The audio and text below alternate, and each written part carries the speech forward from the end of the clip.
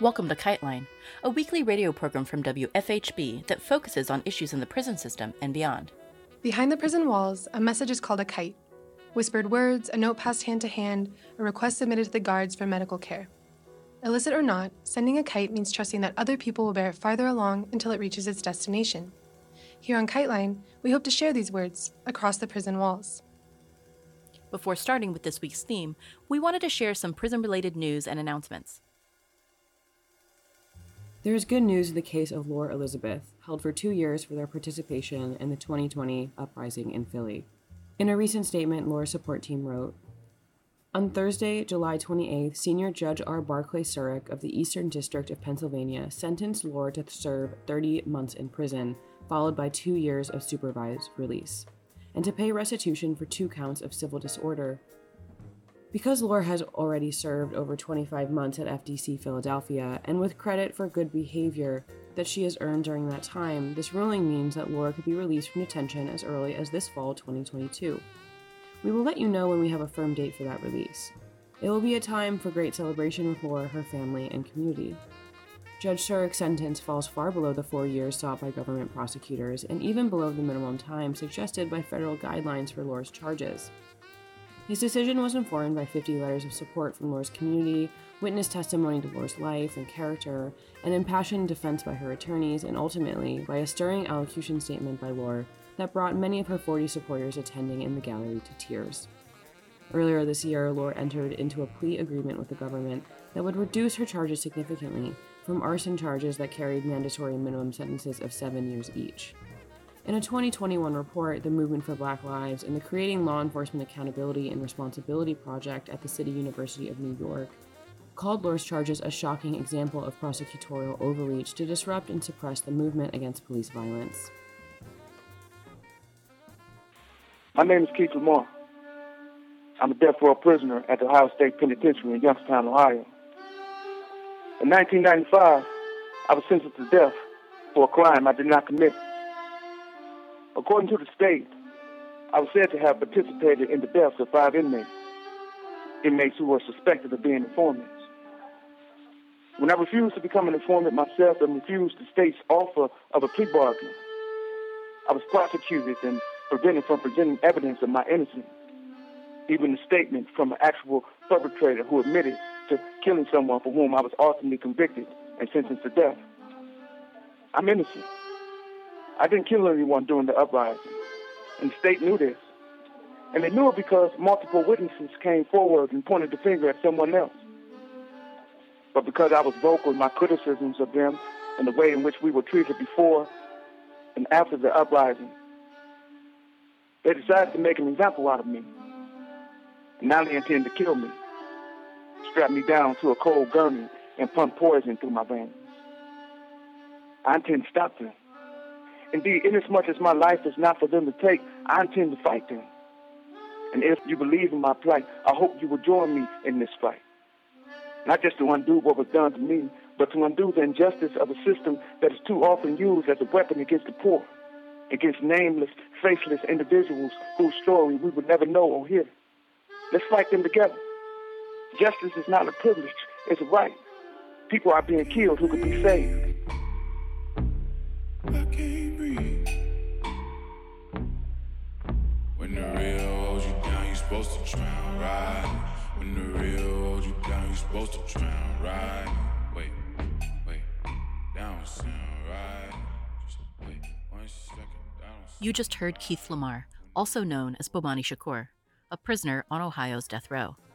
He's facing execution in autumn 2023 after being framed in prison due to his advocacy for other prisoners and his refusal to snitch on others in the aftermath of the 1993 Lucasville uprising. He's consistently expressed solidarity with other Lucasville prisoners and has engaged in struggles for his rights, especially his ability to communicate with the world outside the prison walls. This week, Lamar went on hunger strike to protest the policies of GTL, a private prison phone provider that we've covered before, and the prison's denial of his phone access. He won his demands on the 3rd day and suspended his strike. We're proud to share these reflections from while he was still on strike regarding his current situation as well as an entire history of struggles for dignity, communication, and survival. Here he is. I'm doing doing all right. I'm in the beginning stages of a hunger strike, as you know, but things haven't had the red zone yet, so to speak. So I'm doing fine. Yeah. Good. Well, today I would love to talk to you about your hunger strike, about GTL, maybe if you would like to speak about conditions on death row currently, and really anything else you'd like listeners to hear. Yeah, well, the hunger strike is because of this GTL tablet. We're being forced to use. We were given these tablets from about 2 years ago, and phone, stream music, stream movies, read books, everything that theoretically you can use. You have access to with an iPhone or whatever. But of course, as with all the corporations that, feed off the prison system, the products are real, subpar products. There's no accountability, no competition, so there's no one else we can go to if we don't like GTL's product.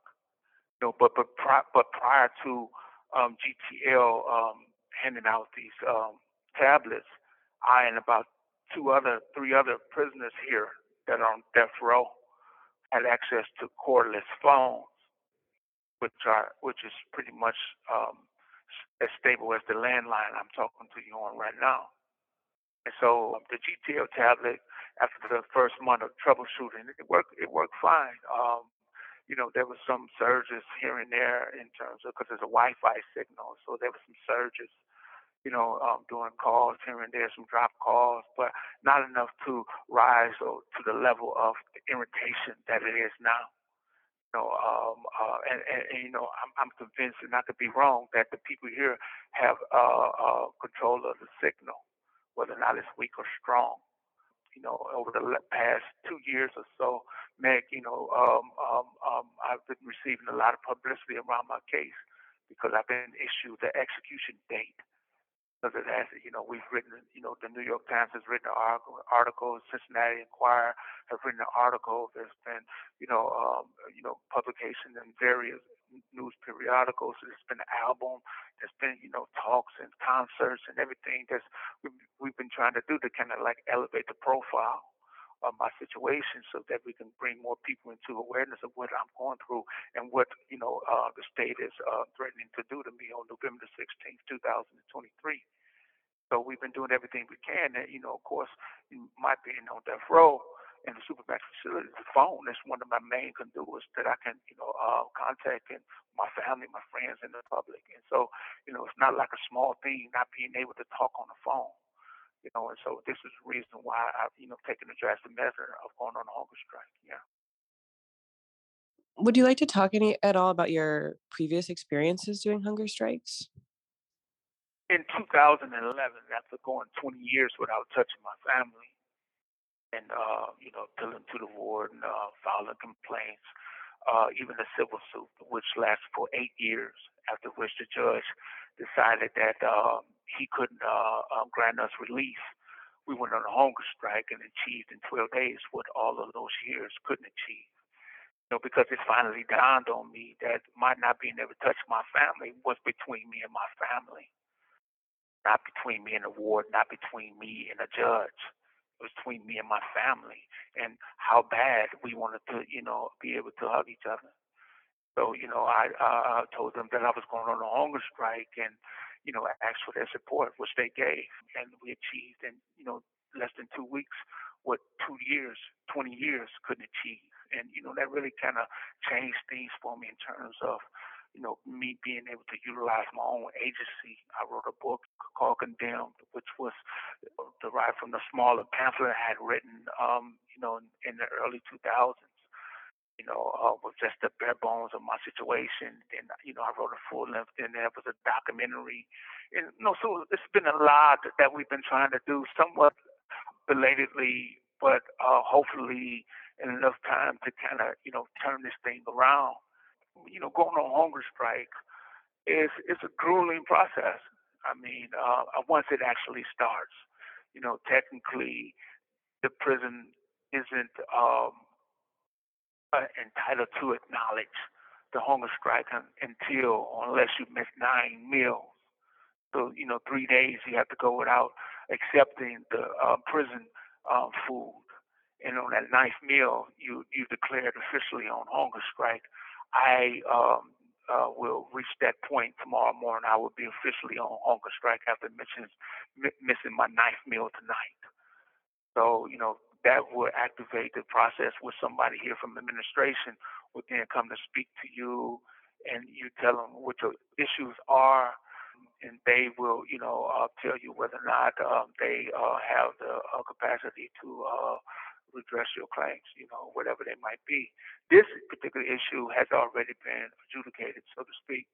We went on hunger strike back in 2015, asking for use of cordless phones, similar to what was being used by death row prisoners at Chillicothe. And since we had already been granted full contact visits, closed box, food box, consistent with the privileges of prisoners on death row in Chillicothe, we were granted access to the cordless phone. And I'm just asking that privilege or that access be granted again, since I'm having so many problems with this GTL tablet. The GTL tablet, I don't know how familiar you are with that corporation, but it's just a real predatory corporation that's selling these products to prisoners, desperate prisoners who, particularly here in the Supermax, where guys spend up to 23 hours a day in a cell, climbing the walls with boredom, with the monotony, and having a phone, which theoretically you can watch movies, listen to music, so on and so forth, is ideal, but, it doesn't work at all. It's not something that I'm making up. It's not something that I'm exaggerating. It's a piece of phone. We're being exploited, and the people who run this place don't seem to have a problem with it. I mean, there's not that money that's being wasted. It's not that time that's being wasted. And of course, none of them are sitting on death row with an execution date. So there's no urgency until you inject the urgency into the situation. So that's what I'm trying to do. Yeah. Yeah, absolutely. Really feel that the connection to GTL and the exploitation of prisoners through this new, if you can even call it technology. I mean, it's like seems like the unceremonious nature of the switch over to a tablet from the phone that you had fought to win. I don't know, it's like really remarkable to me. It seems very related and obviously non-coincidental that things will shift so quietly, but actually the effect is extremely loud and extremely it has a profound effect on the life of inmates on death row and other places. I'm wondering what you're expecting with your conversation with the administrator after your ninth meal is refused tonight. Well, it's hard to know. Initially, whenever I'm going on hunger strikes, the initial reaction is, adamant, no, but, this is something that has already been adjudicated, something that has already been settled on. It's in writing. I'm technically entitled to have access to a cordless phone. This predated the GTL tablet. As part of my privileges, I'm allowed to, access to use the phone up to 8 hours a day. Of course, I can't. I'm right now speaking to you from a phone that's in the rec cage in the area where guys take their recreation, and it's a phone that's similar to the pay phones of, the old pay phones that used to be on the corner of every street out there in society. It's that kind of phone, so the connection is somewhat more reliable. The only thing I'm technically asking for is to have use of a reliable phone. I'm not even complaining about the dollar I'm being charged to talk for 30 minutes to make a local call. Some places, guys are being charged $15. So in that sense, I should feel lucky, but I don't. I mean, we're being exploited. The only difference is degrees, the amount of grief that's being put on the dick, that these people are, using to around. It just gets old after a while. I'm 53 years old. I'm tired of this.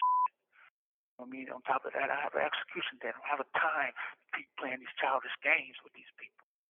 It was just out of frustration and just, me just being fed up. And, a few days ago, they came into my cell after finding a cord that, technically or theoretically, according to them, could be used to charge a cell phone. And they ransacked my cell, stripped everything, took all my property and ran it through these scanners. Then found no contraband. They sent me through this high power X-ray machine with no protective covering and found no contraband. And I'm just really, really pissed by that, just by the idea that you would be willing to go to such lengths, make sure we don't have a phone, which you deem as illegal. And I don't see the same effort when it comes to making sure that the phone that you are supplying us with, that we are paying for, being exploited to use, that you don't have the same urgency in making sure or ensuring that phone is a working phone. So it was just, having my cell, ransacked, and having to spend 4 hours putting everything back where it belonged. In that 4 hours, it just occurred to me, this is bullshit.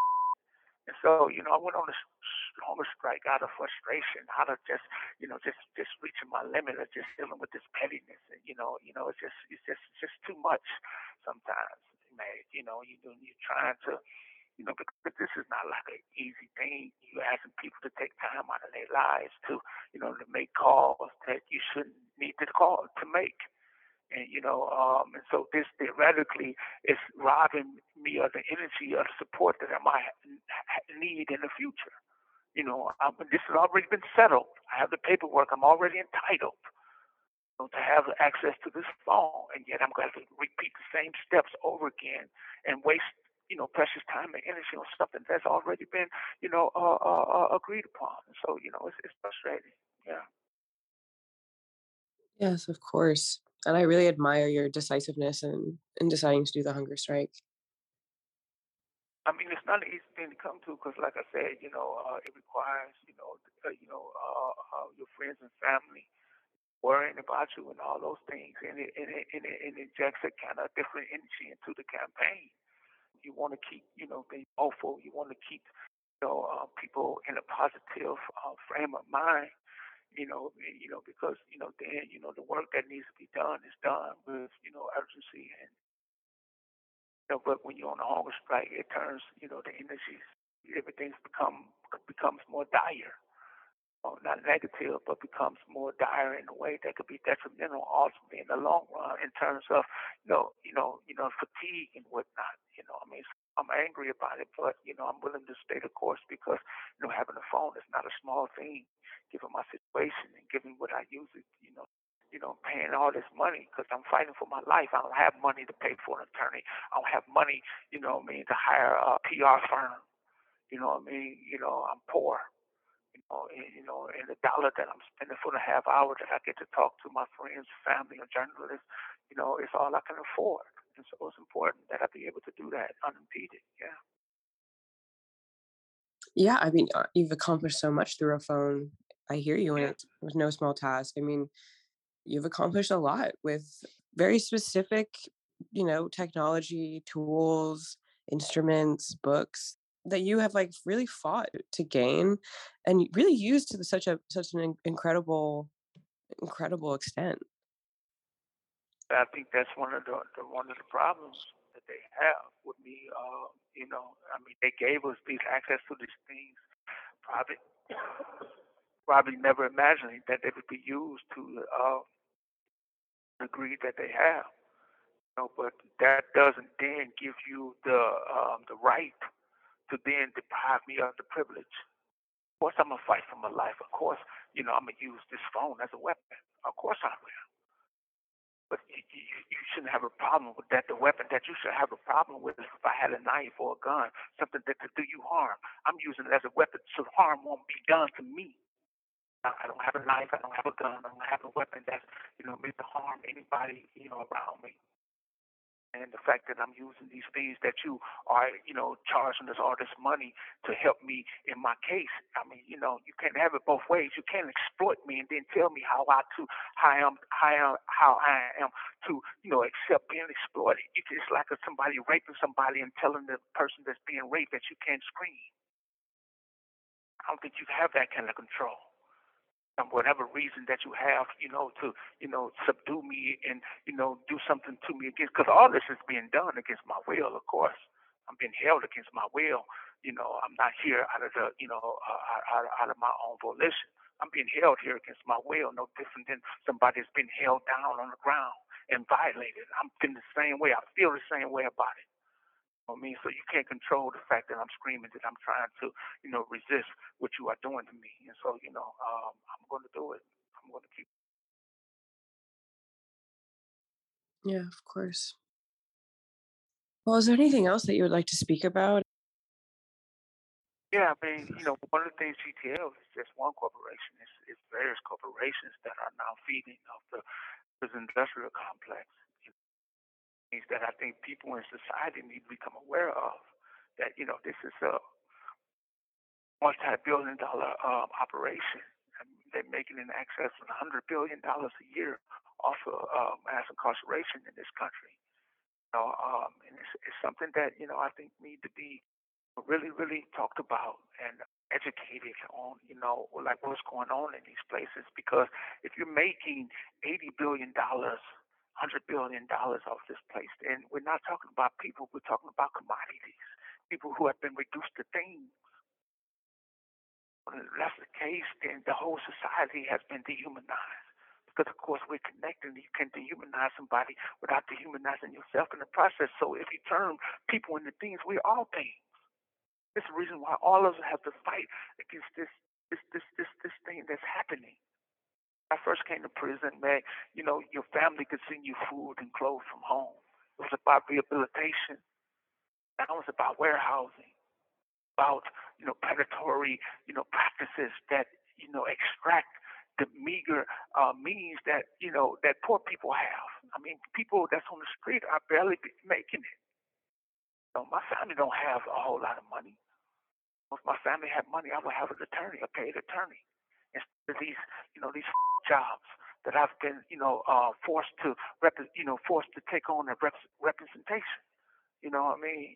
People who are beholden to the very people I'm trying to overcome. So that, this whole thing about the criminal justice system, I mean, that's a misnomer. It's not a criminal justice system. It's a criminal system. Justice. You have 1 minute remaining. That's something that people, I think, need to become aware of.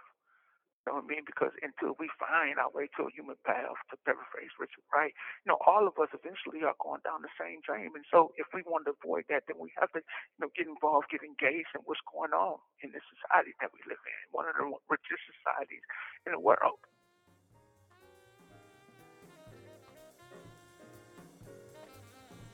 And we closed this episode with 2 other segments from our earlier episodes on Bomani.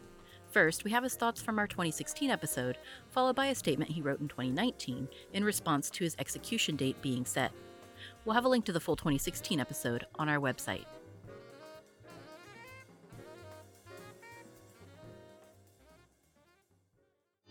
People benefit from the way things currently are, the status quo. A small, group of people benefit from, all of what's going on. And so it's going to take just normal, everyday people like you and I, people who, for whatever, to whatever extent live in different worlds. Like I'm talking to you from a cell on death row. Yet we making this bridge, we building this bridge to have this exchange. And so you might not be so fearful of somebody like me. And so, and I might not be so fearful of somebody or you. I'm talking about your intentions, your expectations and whatnot. And so we just have to build these bridges, meet somewhere in the middle and have these conversations, and somehow acknowledge each other's humanity. It seems like that's the obvious way to kind of like, do something about what's going on, to build, these kind of societies that are cooperative as opposed to competitive, in order for you to have, food on your table, somebody have to starve. We have to, kind of get away from that dichotomy, this or that, and, really, try to work. And I don't really have an answer on how actually to do it, but I know that even in here, where you have all poor people, guys that are here for prison, you still have these kind of, hierarchies. You have some guys who are treated better than other guys based on the crimes for which they were, sentenced for based on the amount of money that they were able to accumulate from their family and friends and whatnot. And so, until we can just see people as people and treat people accordingly, nothing really is going to change. Hello, everybody. I'm sorry that it has taken me so long to respond and say something about the recent news regarding my pending execution date. To be perfectly honest, I've been floundering a bit, trying to find my footing. I wrote a response to the AP's announcement, which I thought was a bit premature on their part. I mean, the actual date is the news, not the state's request. But it is what it is, I suppose. Of course, I've had quite a few years to get used to the idea of my eventual demise. Eventual, no matter how it happens. And so the news came as no real surprise. I try not to spend my time lying to myself. I've been on death row for 23 years now, and so things were always tending to this.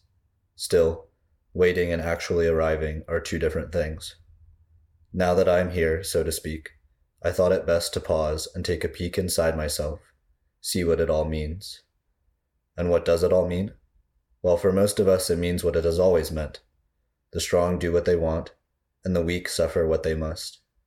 So yeah, I've been doing my share of suffering these past few weeks, going through bouts of extreme anger and, I'm embarrassed to say, wallowing in deep sadness. But why sadness when I've been caught in this trap for 30 years?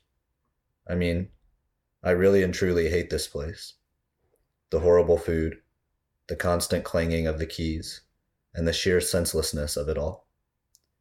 And yet, the thing that truly saddens me, and upsets me in equal part, is the thought that on some as yet undetermined date, these people will force me into a gurney and call it justice. And it's this, the whole calling it justice thing, that opens my eyes each morning. I can't allow them to do that, to carry this thing out as if it's legit. I mean, kill me if you must, but call it what it is, murder. So you see, I'm caught up in the throes of some very powerful emotions at the moment, trying to marshal my strength and focus in order that I might be able to rise to the occasion. It's going to take me a little time to gather my force, to get my feet under me, and I ask that you all be patient with me and not doubt the depths of my convictions. I have my finger on the thread of something very powerful, which, if properly pursued, will show the system for what it is. This whole system is a sham, and we have to come to see it for what it is. There's nothing behind the curtain or under the skirt if we're talking about the Lady of Liberty. It's just a group of old white men pulling levers. Until we see that, until we understand that the only way home, freedom, is through confrontation or facing our fears, we will never discover who we are. And maybe it's true to say, as some have said, that it's too late to save ourselves. Maybe it's the destiny of mankind to destroy itself, in which case, this civilization will perish like all the others. However, in the meantime, it is the job of thinking people not to be on the side of the executioners. So yeah, I intend to do my job. I just need a little time to think, and I hope that you all will join me in this thinking process, and that we together can figure out a way forward. To the bitter end, Bomani Shakur. This has been KiteLine. You can follow KiteLine Radio on all social media platforms. KiteLine is intended as a means of communication between people across prison walls. KiteLine, WFHB, or any affiliates airing this program are not responsible for the opinions expressed on the show. Thank you for listening.